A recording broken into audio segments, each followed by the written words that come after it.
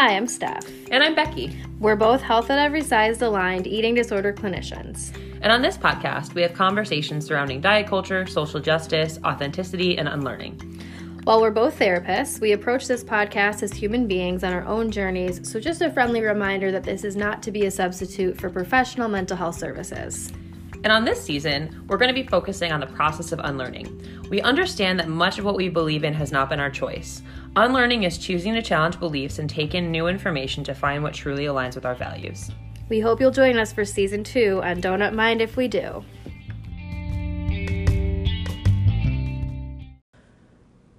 Hi everyone, welcome back to another episode of Don't Mind If We Do. It's Becky here, and I just wanted to go over something that Steph and I realized wasn't mentioned in the episode that we both felt was really important to talk about. So, as you know, this episode is about the clothing industry clusterfuck that we all know it is. And at the beginning of the episode, I go over some history about the clothing industry, and I was talking about how interesting it was that certain things in that history timeline aligned with things like women's suffrage. And I mentioned that women got the right to vote in 1920, and something that can't be left out of that conversation is that there was still a lot of racism and oppression occurring. So Black women really didn't get the right to vote until 1965.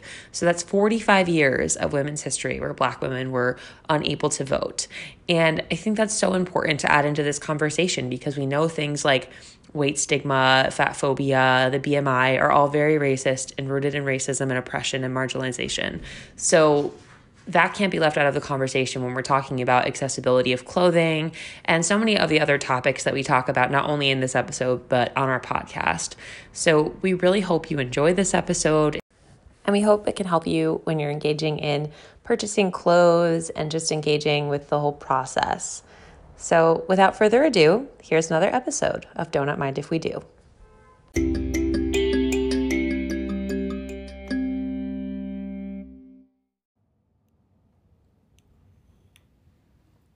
Hey everybody. For this episode, it will be just myself, Steph, and Becky, and we will be talking about unlearning the belief that clothing has the power to dictate your worthiness. So we're pretty excited about it. Yes. Becky's going to start us off here by sharing some really important history as a context for our conversation. Heck yeah. So I'm really passionate about learning the history of things like this. And this is actually a group I do at work, which kind of sparked some of my passion for this topic. Obviously, living in the world did as well, but learning some of this history, I feel like, at least for me, helps me to check some facts around my own process of unlearning and being able to ground maybe when these experiences occur. So I thought maybe sharing this with you all could be a helpful foundation to the other conversations we're going to build off today. So looking back in time, the Industrial Revolution took place from 1760 to 1840, and this greatly impacted the textile and clothing industries. So before the Industrial Revolution occurred, people were often making their own clothing at home, and it was based out of necessity. And as you can imagine, you know, I'm sure that the colors and the fit of the clothing was much, much different because when you're making it yourself, you're just doing what you need, what's comfortable, right? What fits your body, just so you can live, go out into the world and do your thing. So after the Industrial Revolution occurred and it shifted that industry quite a bit, people were actually shopping more for clothing in the name of fashion more than in the name of necessity, which is a really interesting shift. When you think about it, because I think that also perpetuates this narrative of like appearance and how people were showing up and those expectations, most likely, especially around women. And this also makes you think about in terms of like clothing sizes, how when you were always making clothes specifically for your body and then they are now being mass produced in a factory, that process is going to look a lot different because bodies are very different. We know body diversity exists. And back then, they didn't really know that. So they went through a lot of years of trying to figure out how do we standardize clothing sizes. And something I do want to mention to kind of like just kind of add to this conversation because I think this piece is really interesting. So when we're talking about bodies and worthiness, we know we talk a lot about unlearning things like weight and health being correlated, as well as like your body size and your worth not being correlated, all of that. So household scales became a thing around 1913. and women's suffrage, women got the right to vote in 1920. And I always like to point out how some of these diet culture-y, fat-phobic things kind of took place in history that kind of lined up with times when women were fighting for rights. Because we talked a lot about how diet culture is often a political sedative for women, causing them to be focused on how they show up in the world and what size their body is, because obviously that's a great distraction. And if you're malnourished, you're fucking patriarchy. The patriarchy really banks on us being malnourished, because then we're not going to have the brain space to speak up for what we believe in. So I just wanted to note that, because that is kind of like in the middle of what I'm about to share. 1913 to 1920 was kind of that range of time where you saw the scale become a thing, which I can imagine made people more conscious. And those conversations are starting to happen around like weighing yourself at home, which wasn't something people were able to do before that. So around 1940, the Department of Agriculture started to look at women's clothing sizes. And I'm making an assumption here. I'm going to link the article I got some of this information from. It's actually a Time article. But because of how it was impacting things like cotton and textile production and like the resources needed, the Department of Agriculture was like, hey, let's take a look at this. And they also mentioned in the article that before 1940, I literally wrote WTF, size was based on your age. What? Like, how is that even a thing? I don't understand it. I guess like baby's clothing is based on age, isn't it? Like months or... Well, sure. But like... You're not a baby. Like, I feel like that's, I don't know. Well, and even that's inaccurate because there is such variety. Like a 9-month-old wearing like a even with babies, 18-month-old. Size diversity exists. But yes, to your point, well, even like, you know, I see this with buying things for Kate. It's around her age. Yeah. Yes. Yeah. So it's just interesting that was kind of like for all adults as well. Like, that's such a bizarre thing. But again, like, they're going off of what they knew at the time and doing the best they could, right? So, and we have to remember, they do note this in the article, and I have to keep this in mind, like, they didn't have things like computers and other things to calculate, right? You know, many different things when they would do research studies and things of that nature. And we also have to be aware of the people who were available for these research studies to help them standardize. And a lot of times, too, at this time, especially 1940, they assumed that women knew how to sew, which I think also was assuming that if something didn't fit you right, you could alter it at home or, you know, make changes to it, which is a big assumption to make, which I think back then that was probably a skill that was much more popular for women to learn in the home. And nowadays, I would say it's just not. No, I'd be up Shit Creek with no paddle. Heck no, I'd be wearing a robe. I don't even know. And they noted that when the Department of Agriculture did this kind of study, it was mostly poor white women who participated because they really needed the money. And I really appreciated that they mentioned that, because as we've talked about in past episodes, the BMI standards are really based on white men in the 1800s. So they really, really, even more, I would say, impacted and still do impact people of color and other marginalized bodies and communities when the study is only done on, you know, white people, thin white women, poor white women. So that was just an interesting kind of extra factoid. And this also often at the time, the sizing went off of your bust size, which assumed that you had an hourglass figure, which again, patriarchy, just so many things wrong with that and really sad about that because we know so many different types of bodies exist. Body diversity is such a beautiful part of, I think, humanness.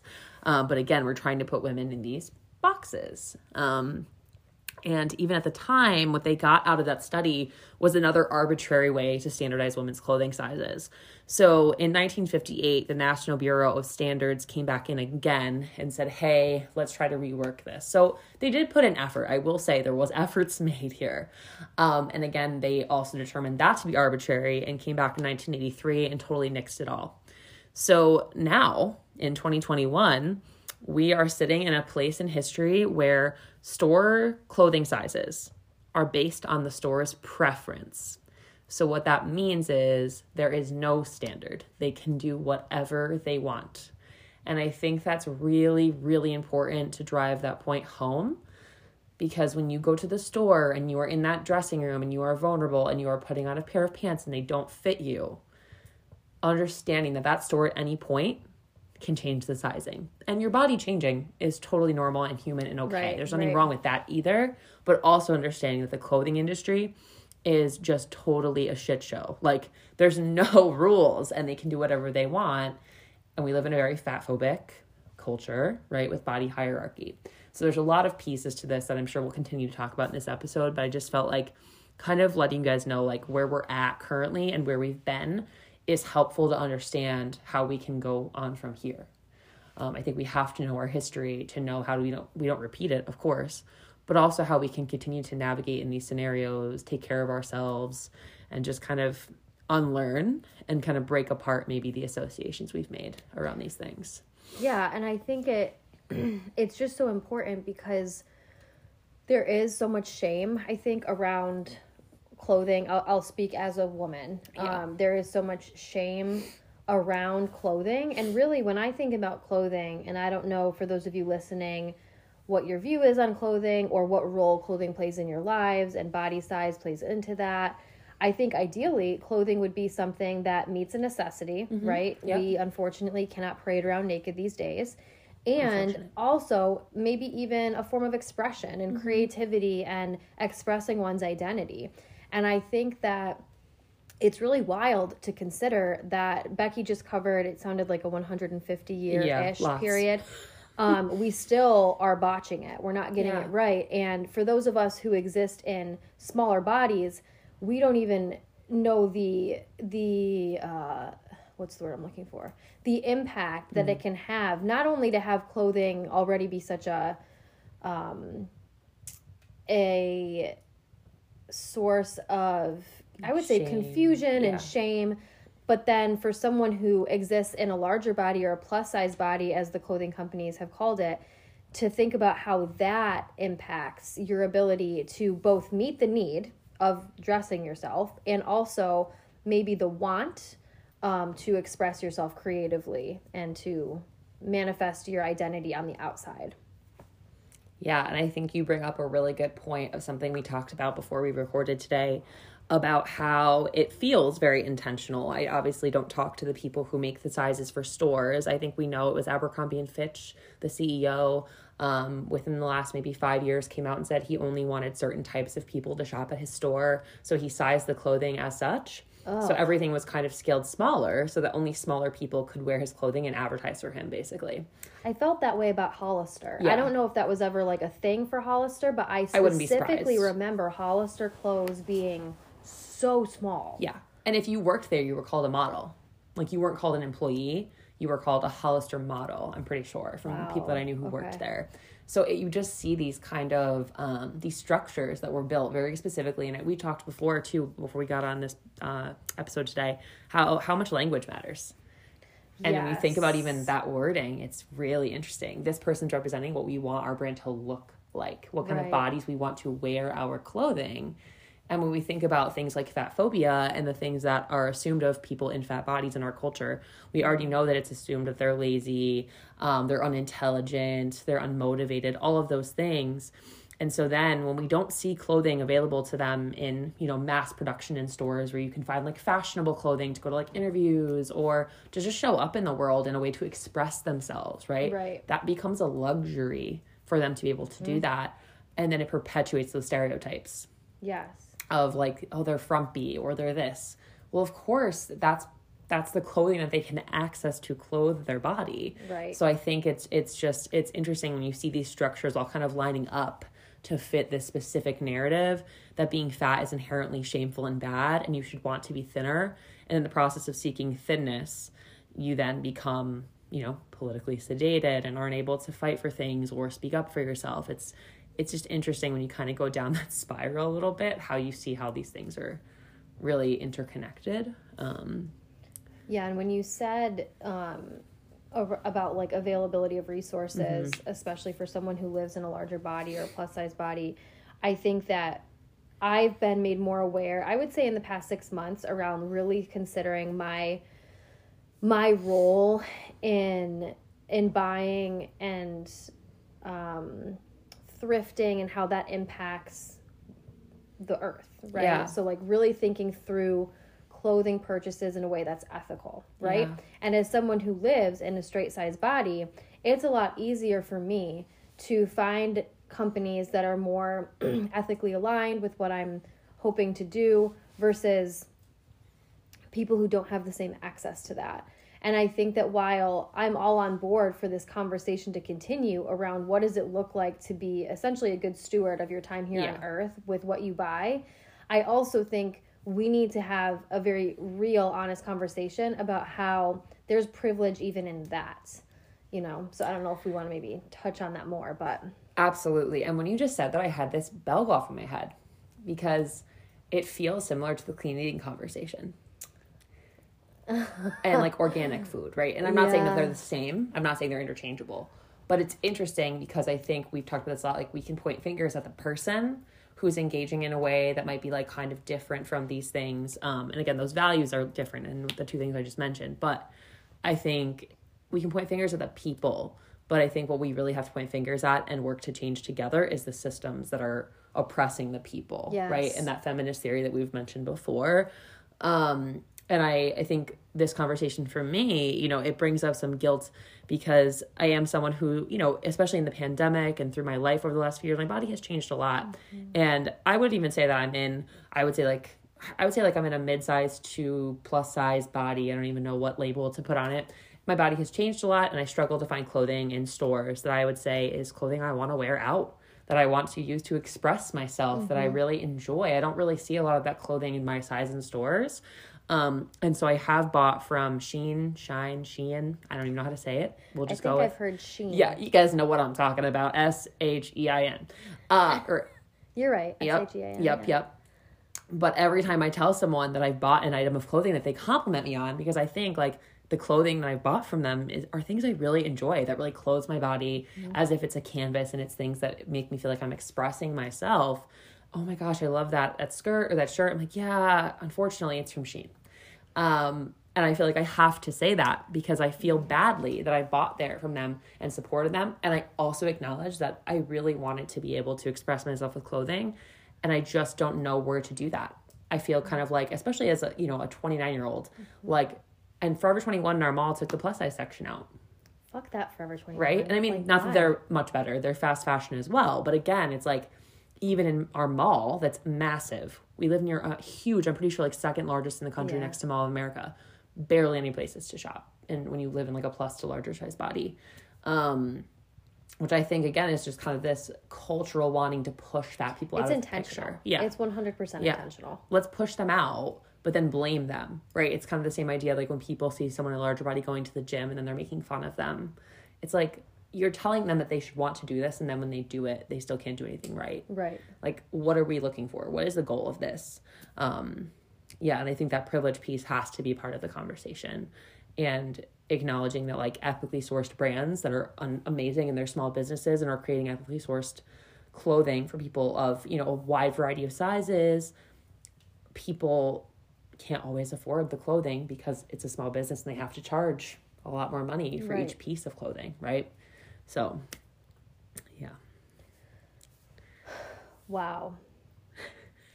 There's so much to this conversation, I feel like. There is. And I think, you know, there's also, we mentioned, you alluded to this with your body changing, but I think a lot of times when we see this where we work, people who are in eating disorder recovery also experience a body that can drastically change. Yes. And so I think that sentiment would be shared by them as well. In terms of, you know, it's really hard if your body is consistently changing for whatever reason to be able to afford some clothing items that, yes, maybe are more ethically grounded. Yeah. But again, going back to privilege, a lot of people don't have that kind of money to invest in. Yeah. So just wanted to share that point too, that for anyone who's in recovery specifically from an eating disorder, a lot of these body change conversations would resonate with that experience too. Yeah, and I'm really thankful that you mentioned that because I think our clients bring up that a lot, especially when we talk about this specific topic in our program, and their frustrations are really valid. And I also think thinking about like people who say like, okay, well, you can go online thrifting, like Depop, Poshmark, all those places. And I think those are great options because you can type in your size or whatever, or like if you're in recovery, a loved one can help you with that. But I think what it comes down to is that people who are in, I'll say like larger bodies, can't just go to the store and grab something off the rack. They can't have that same experience with their friends. If everyone's going shopping socially, that connection of like, oh, we're all going to go to the mall together and go shopping. That person will be left out of that equation, right? And then again, that money piece too, for someone in recovery who might have to consistently continue to buy new clothing, they're not going to want to invest and then have to donate or resell or figure it out, right? I had a friend reach out to me actually, because I talk a lot about this on social media, and she was like, hey, my body has changed and I'm really struggling with this idea that like, now I'm going to have to buy all new clothes and I can't afford to. And I was like, yeah. And she's like, it makes me want to change my body to fit in the clothes. Right. Because that feels like an easier alternative. And so we really had an honest conversation about what it would mean to change your body to fit in the clothes. What measures would you have to take to do so? Yeah. You know, but like, I get it. Like the money piece is also a really like important conversation. It is. Yeah. And I think that what you just said reminded me kind of along the lines of the podcast name, the episode name, I should say. It's not me, it's you. I think something that I'm actively trying to unlearn is this idea that I have to dress for other people. So, you know, there's the obvious, especially growing up in like what I would say was a very heteronormative culture, kind of dressing for the male gaze. But even as I shift out of that mentality, there is still this, I would say, pressure or temptation to continue to dress for other people, whether that's other people's approval or other people's admiration or attention. And I think something that I'm actively trying to unlearn is that exact thing, that I want to be in a place where I dress for me. Yeah. Whether that's prioritizing comfort or it's prioritizing creative expression, or it's prioritizing ethically based clothing. If I'm in a position to do so, I want to do those things because it aligns with me, my values, and my wants, versus feeling this pressure to show up in a certain space in a certain way to accommodate to other people's expectations. Yeah. And I think that's such a powerful conversation. There's so many layers to that. I think about, I guess what came to my brain also is like professionalism, the idea of professionalism, and like what does it mean to dress professionally, and like what's different in terms of men and women, if we're thinking of the gender binary that we were all raised in terms of dressing quote unquote professionally. Because I think the expectation, especially on like, you know, women in those spaces, is to not express yourself. You know, it's to kind of like take away anything that is special about you and dress very like neutral and cover up. And, you know, you don't want to distract anyone in the office. Right. So don't be you. Don't show up as you authentically. Right. Which I think is just kind of a lot of what our culture asks of us. Like, conform. Yes. Conform. Which could probably be a whole other conversation. But I think also, like, the dressing for other people, and I think maybe we touched on this ahead of time before we hopped on the episode today, but even thinking about being a kid and trying on clothes in the dressing room and having like a person that you're with, whether it be a parent or a friend, being like, that doesn't really suit you. And those comments, while well-intended, being so like a dagger of like, maybe it was something you really liked, and how that can kind of change the trajectory of how you then might dress yourself. Or how you might feel comfortable wearing a certain item of clothing, even if it is comfortable, but maybe it shows off a part of your body that we're told we should hide or something like that. Yes. You know? Definitely.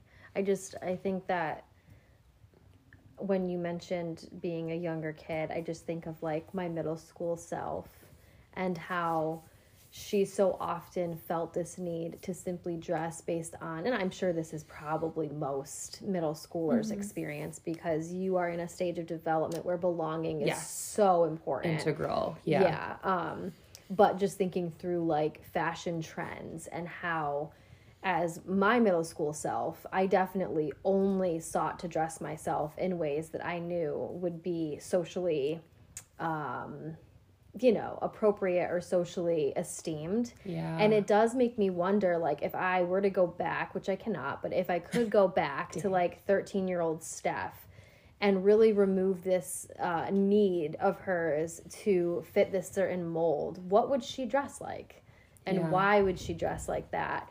And almost, giving ourselves permission as adults to have that same sense of creativity and playfulness. But again, it goes back to the privilege of being able to, so it's hard.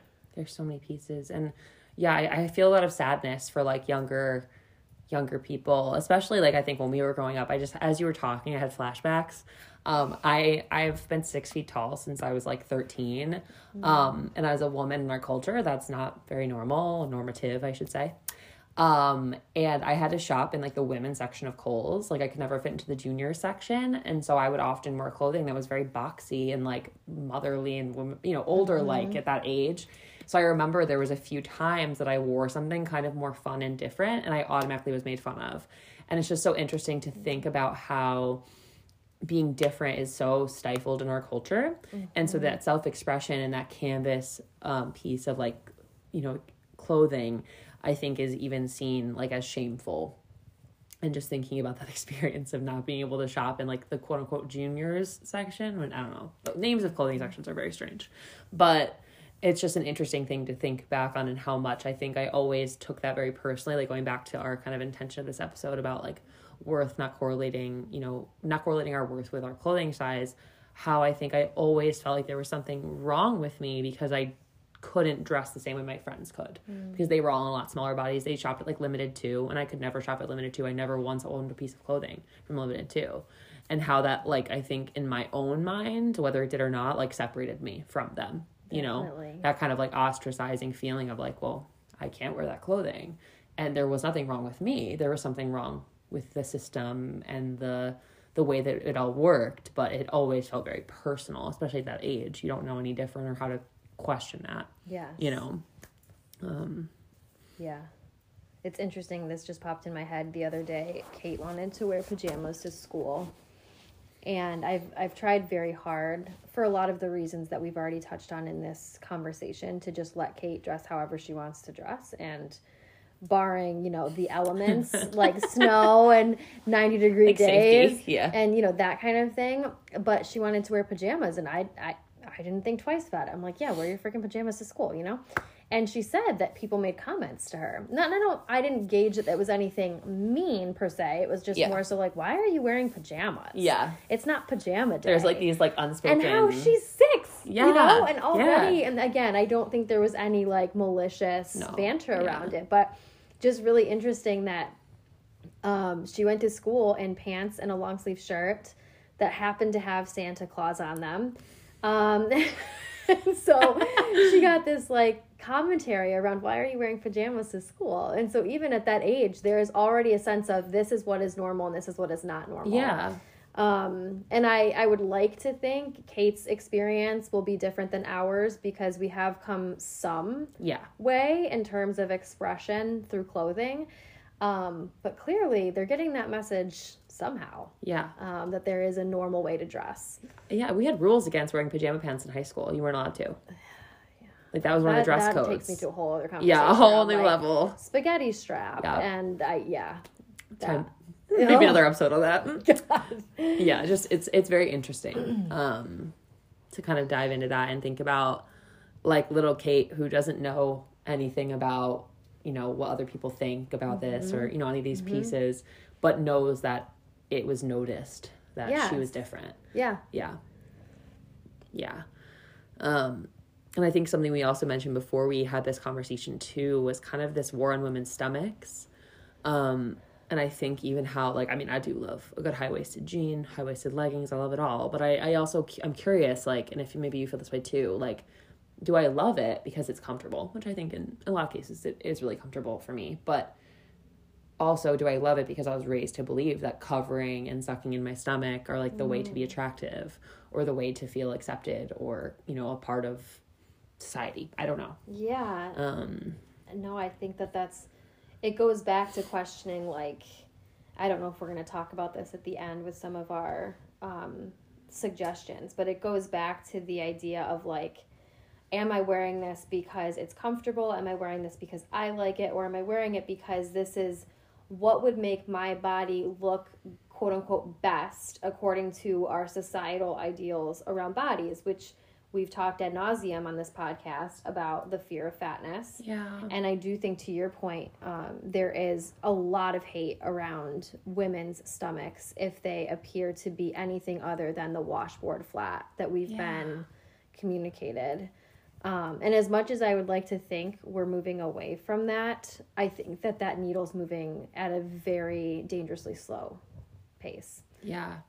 And it's really confusing to think about that, because I do feel like a lot of our life we are conditioned to believe that like we should want to be mothers, which that's again a whole other conversation for another time. But it's interesting because we know that becoming a mother in the way that you would, give birth to a child biologically, right? Or have a child biologically in your womb would change your body drastically and dramatically, right? In many, many ways, in terms of even like how it feels to live in your body, how your body looks, all of these things, right?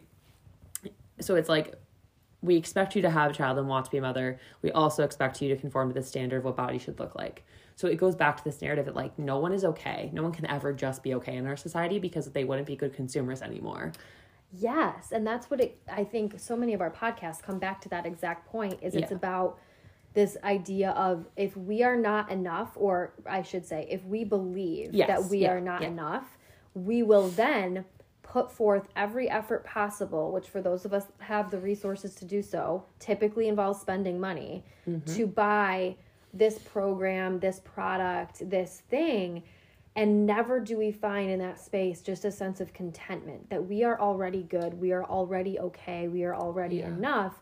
And then in terms of clothing, what we've already touched on is the very, very sad reality is that, let's say you are someone who exists in a fat body and you've come to that place of like, no, fuck that, I am good and I don't need to change a single thing about myself. Then there's still that barrier of finding access to the same clothing and the same resources that someone in a different body has. But back to what we were saying, women's stomachs specifically, I feel like are such a harmed part of us. And even as I say part of us, that irks me, because I think it's in Hillary McBride's new book. I don't want to misquote or miscredit, but like, even to see our bodies as parts is so, what is the word I'm looking for? Objectifying. We are not objects. We are bodies, and our stomach is our body. And I almost want to remove entirely from my vernacular, like body parts. Yeah. Because it is very objectifying to consider that I'm made of these parts of a body. I don't know why I'm just picturing Legos, but I feel like it's this idea, like if there's this part that you can like just remove it. Yeah. Or you can just change it, or you just cut it off, right? Yes. And it's like, no. Why? No. And like, no shade to anyone who, alters their body through, cosmetic procedures or anything like that. But I think a lot of this culture that we have is because we are taught to view ourselves as objects. Yeah. And it's like the instrument, not an ornament quote from Lexi and Lindsay Kite. More Than a Body is the book that they came out with, but their like famous quote is, my body is an instrument, not an ornament, like a statement, kind of trying to counteract that. Which is really powerful to think about. Even with the spaghetti strap conversation, how we've always been told, like, we have to be really careful of how we're perceived and that we are objects to be viewed. And it makes me think, I know this is a little bit of a teaser, because I think we'll have an episode on unlearning related to movement, but it makes me think about how when we use objectifying terms with our body, we start to see reasons for exercise and movement that are like very one part of your body focused, with not the intention of celebrating said body, but with the intention of changing said body part. Yeah. And for what? Like, really, why? And like, I feel like when we ask our clients that question, we always, and I feel like, I don't know, maybe a little cocky saying this, but we always know it's not about their body. No. They want connection. They want to be accepted. They want to be loved. Right. Of course they do. Right. That's a very, we all do. But it's not about our fucking stomachs. Right. It's not. It's not about our stomachs. No. But it feels like it is, because that's what we've always been told to like focus in on, right? Yes. Because if we just have that flat stomach, then, we'll attract the men and we'll achieve this, whatever, like we'll be chosen, or we'll be, deemed as pretty, quote unquote, whatever that means. And for what? Why? Yeah. Which I think a lot of this unlearning season is asking that question. Just asking why. Yeah. that one word question, I think, can really help us all, whether you're unlearning this topic or you're unlearning something we've already talked about, or you're unlearning something that we won't even broach the subject of. I think that one word question, why, can lead you to so much growth. I mean, it's scary. It's not like a comfortable growth, but can lead to growth. It's a posture of curiosity that I think we could all benefit from more of. Yeah, and as you said that, I just had like a thought, like, when do we stop asking that? Because when you're a little kid, that's all you ask. Why? Why? Kate's doing that. And then at some point, you stop. You start to just accept everything that's around you. And maybe that comes as part of conformity. Maybe it comes as part of everything else you're focusing on, relationships, wanting to be accepted by, a romantic partner. I don't know. But like at some point, I would say for a vast majority of people, we stop asking. Yes. And we start accepting. And I think that that's really sad. And I think that almost sounds like it comes as part of that process where we start to separate from ourselves. Because when you're little, you're so authentic typically. Like you're just wearing your pajamas to school and you don't care. Right. And at some point you start to care. And there's that separation of self. Like I have to disconnect from myself and be what other people want from me. And so I feel like for a lot of people in this unlearning process, and I think maybe we've talked about this, but this is how I felt, is that returning to self and the returning to questioning. And it's just really interesting because I think there's so much of our lives we go through where we're not asking why. Maybe, again, it feels scary to ask why. We feel we're going to lose things, and we might when we start to ask why. And I think maybe why can be a turnoff because more times than not, and we talked about this with Anna on our last episode, but more times than not, you don't end up with this black and white answer. And most people, I won't speak for everybody, but most people find comfort in black and white. Yeah. And I think from my experience, when I've asked why, I honestly, I just end up with more I don't knows. Yes. Than I find answers. And that can be a really hard, uncomfortable, unfamiliar place to be in. Yeah. And I think for some of us, we maybe don't ask why because we would rather stay in this black or white than in the very vast nuance of gray. Yeah. Yeah, it's kind of this calling to like surrender, certainty, surrendering control that we actually don't have, right? But this idea of that we have control. Yeah. And I think that we're really afraid to do that because surrendering means that we're surrendering a lot of perceived control over so many aspects of being human. Absolutely. That we just want answers for, Right. And I think that when we're looking, if we, returning to the topic of like clothing shopping per se, like a lot of us, I think, have gone through our lives making assumptions about our worth because we maybe didn't even know we could ask why.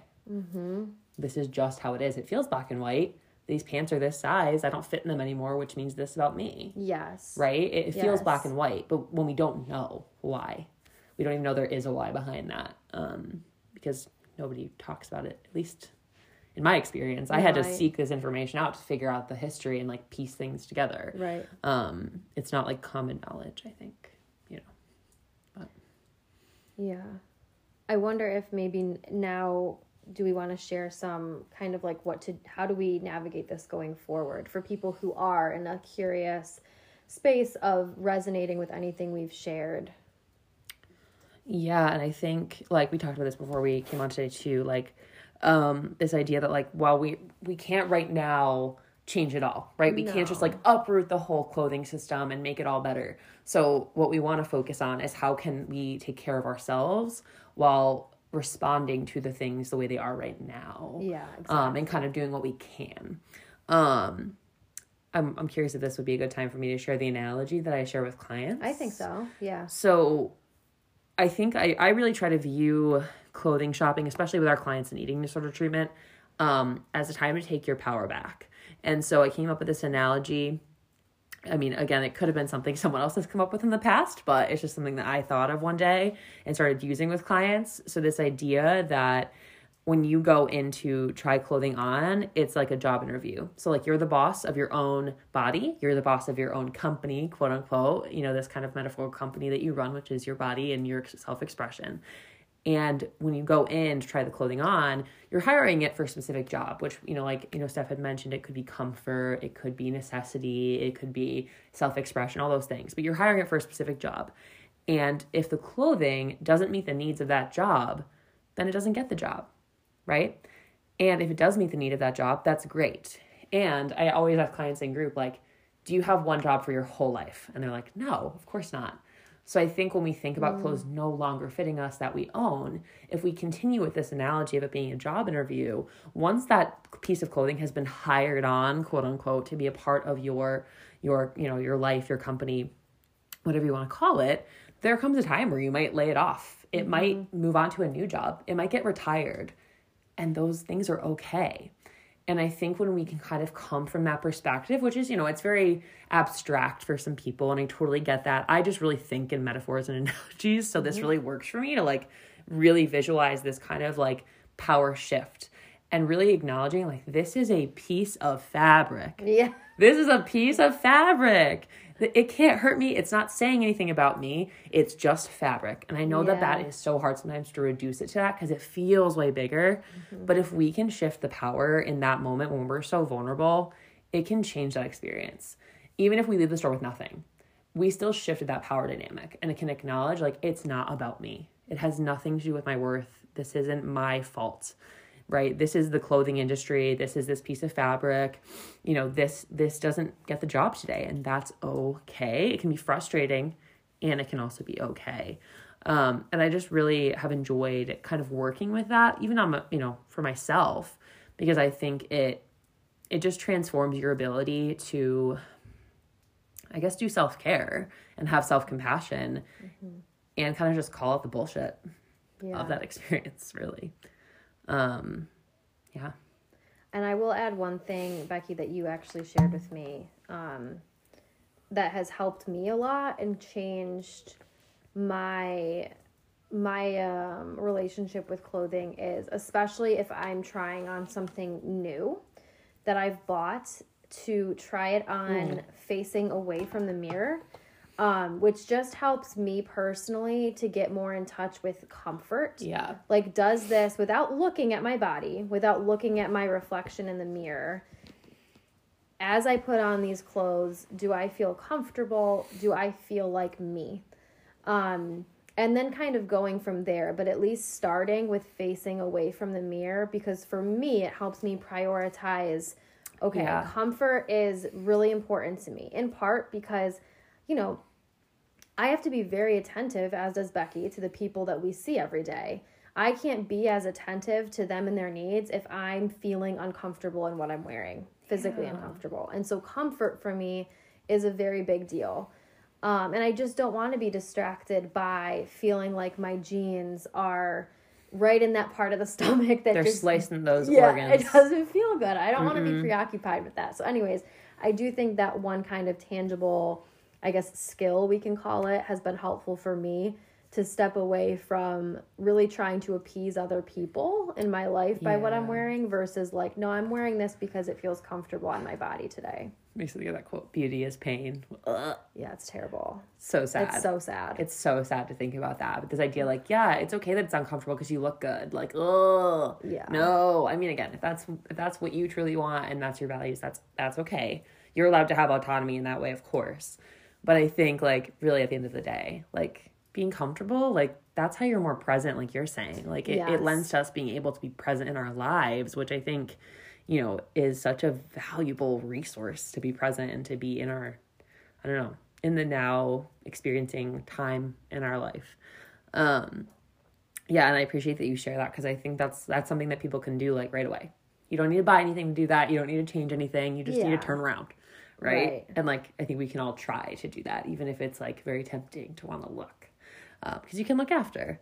And something else I have clients do that I feel like is really helpful. And I think, so Aerie, in their dressing rooms typically has like Post-its of different affirmations. So we have clients in our program make affirmations that they put on Post-its and then carry those Post-its in their pocket, their purse, a bag, with them to the store. And so then when you go into the dressing room, you can put the Post-its up on the mirror and you can leave one behind. You can take them all back with you. But it just kind of enhances this idea that like you can have your own back in those moments. You don't have to go in there all alone and like with your reflection and allowing that inner critic to just like attack in that moment. you can go in really prepared with this idea, like, I'm going to help myself get through this and I'm going to change this narrative, which takes practice, I think, and is really counter to probably the way we normally experience that. But like, it's definitely possible. Yeah. The only thing I think I would add that's not related to clothing specifically, but self-compassion has just been a game changer for me in any and every area of my life. And I tell clients about this specific meditation all the time. But Insight Timer, which we can make sure is in the show notes, is free, especially, well, if you don't pay for the membership, which I do not, it's free. And Kristen Neff has a 5-minute self-compassion break meditation that is, like I said, 5 minutes. And I think she does a really beautiful job of really helping someone, especially if self-compassion is new to you. Mm-hmm. She really scripts you and like guides you right through how to offer yourself self-compassion. And I think if you're in a place where maybe you're really, into what Becky and I are sharing and you're nodding your head and you're feeling everything, but you still feel very stuck for one reason or another, be it resources or motivation or whatever it might be, I just think you deserve compassion, because this is an area where I would say so many people experience, I don't think suffering is too strong a word, a lot of shame and a lot of discomfort. And so if nothing else, I would just encourage you to try out that self-compassion meditation and just remind yourself that you are not alone in the experience of this clothing clusterfuck that we have to participate in. The clothing clusterfuck. Yeah. So yeah, I just thought that might be another useful skill to use that, again, you could use for anything outside of clothing as well. Heck yeah. And Kristen Neff is just queen. She's great. She's amazing. And I guess I'm thinking, as you were saying that, as like kind of like a last note too, because I could probably go on for days about self-compassion with you. I'm sure we could. But I feel like self-compassion is, I'm going to use the word that I figured out today, antithesis. The antithesis. Antithesis. I'll say that like 25 times in a row. You'll get it wrong. But the antithesis to the culture that we live in. So like we live in a hustle culture. We live in a culture that encourages self-criticism in order to be motivated to change things, which goes to like changing your body, just all that stuff. And self-compassion is saying like, hey, self-criticism is not a helpful motivator, but being kind to ourselves in the way we'd be kind to a friend is actually what's going to motivate us to move forward and like, access the things we want to, like, I don't know if that's the right word, not access, but like change the things we can, accept the things that maybe we can't, and be able to just be kind to ourselves in the process. And so I think in this, especially in this realm, like that is so important, because if you go into the dressing room or you go into this process with self-criticism, I imagine the automatic thought is going to be, I need to change my body. And with self-compassion, it's like, I'm a human. This is a hard time like that I'm having. This is a difficult experience to like live in a culture that praises thinness at all costs, doesn't have accessible clothing for people of all sizes, right? Like being able to acknowledge that and be kind to yourself through that is a completely different narrative. Yeah. And I think, and this will, I hope, truly be my last comment. But when you brought up 3 hours later, the self-criticism part, a lot of my work with clients around self-compassion is teaching them the difference between self-compassion and self-esteem. Yes. And I'll make it really quick because it could be a whole episode in and of itself. That's a favorite. But the idea of self-esteem, which a lot of our elementary schools teach as a huge value for students to learn, is you really are comparing. You're either comparing yourself to other people or you're comparing yourself to the past self. It's a lot of comparison. Self-esteem is largely rooted in this notion that I can be better or do better. And so when we consider how self-esteem plays such a role in buying clothing, right? Because there is this notion of comparing yourself to past self or comparing yourself to, let's just say, some influencer on Instagram. Whereas self-compassion evens out the playing field, and there is no sense of comparison. It's just, we all are here, we're all human, we all suffer, we all want to be happy and be well, and that's it. So I will say, I do think self-compassion is a much better path to peace and happiness, if that is a goal you have, than trying to build self-esteem, which is really contingent on other people being less than or better than you. Yeah, high self-esteem is a very, I don't know, I just picture someone trying to go up the down escalator. Yeah, it's... it doesn't work. It's not a helpful, It's so contingent. Yes. Yeah. Versus self-compassion, which is just an inherent gift that you can access. That, no matter what, your body can change all through time, and your self-compassion, the way you treat yourself, doesn't have to. Yeah. But self-esteem might feel like it would need to shift based on expectations and all these other things we've talked about.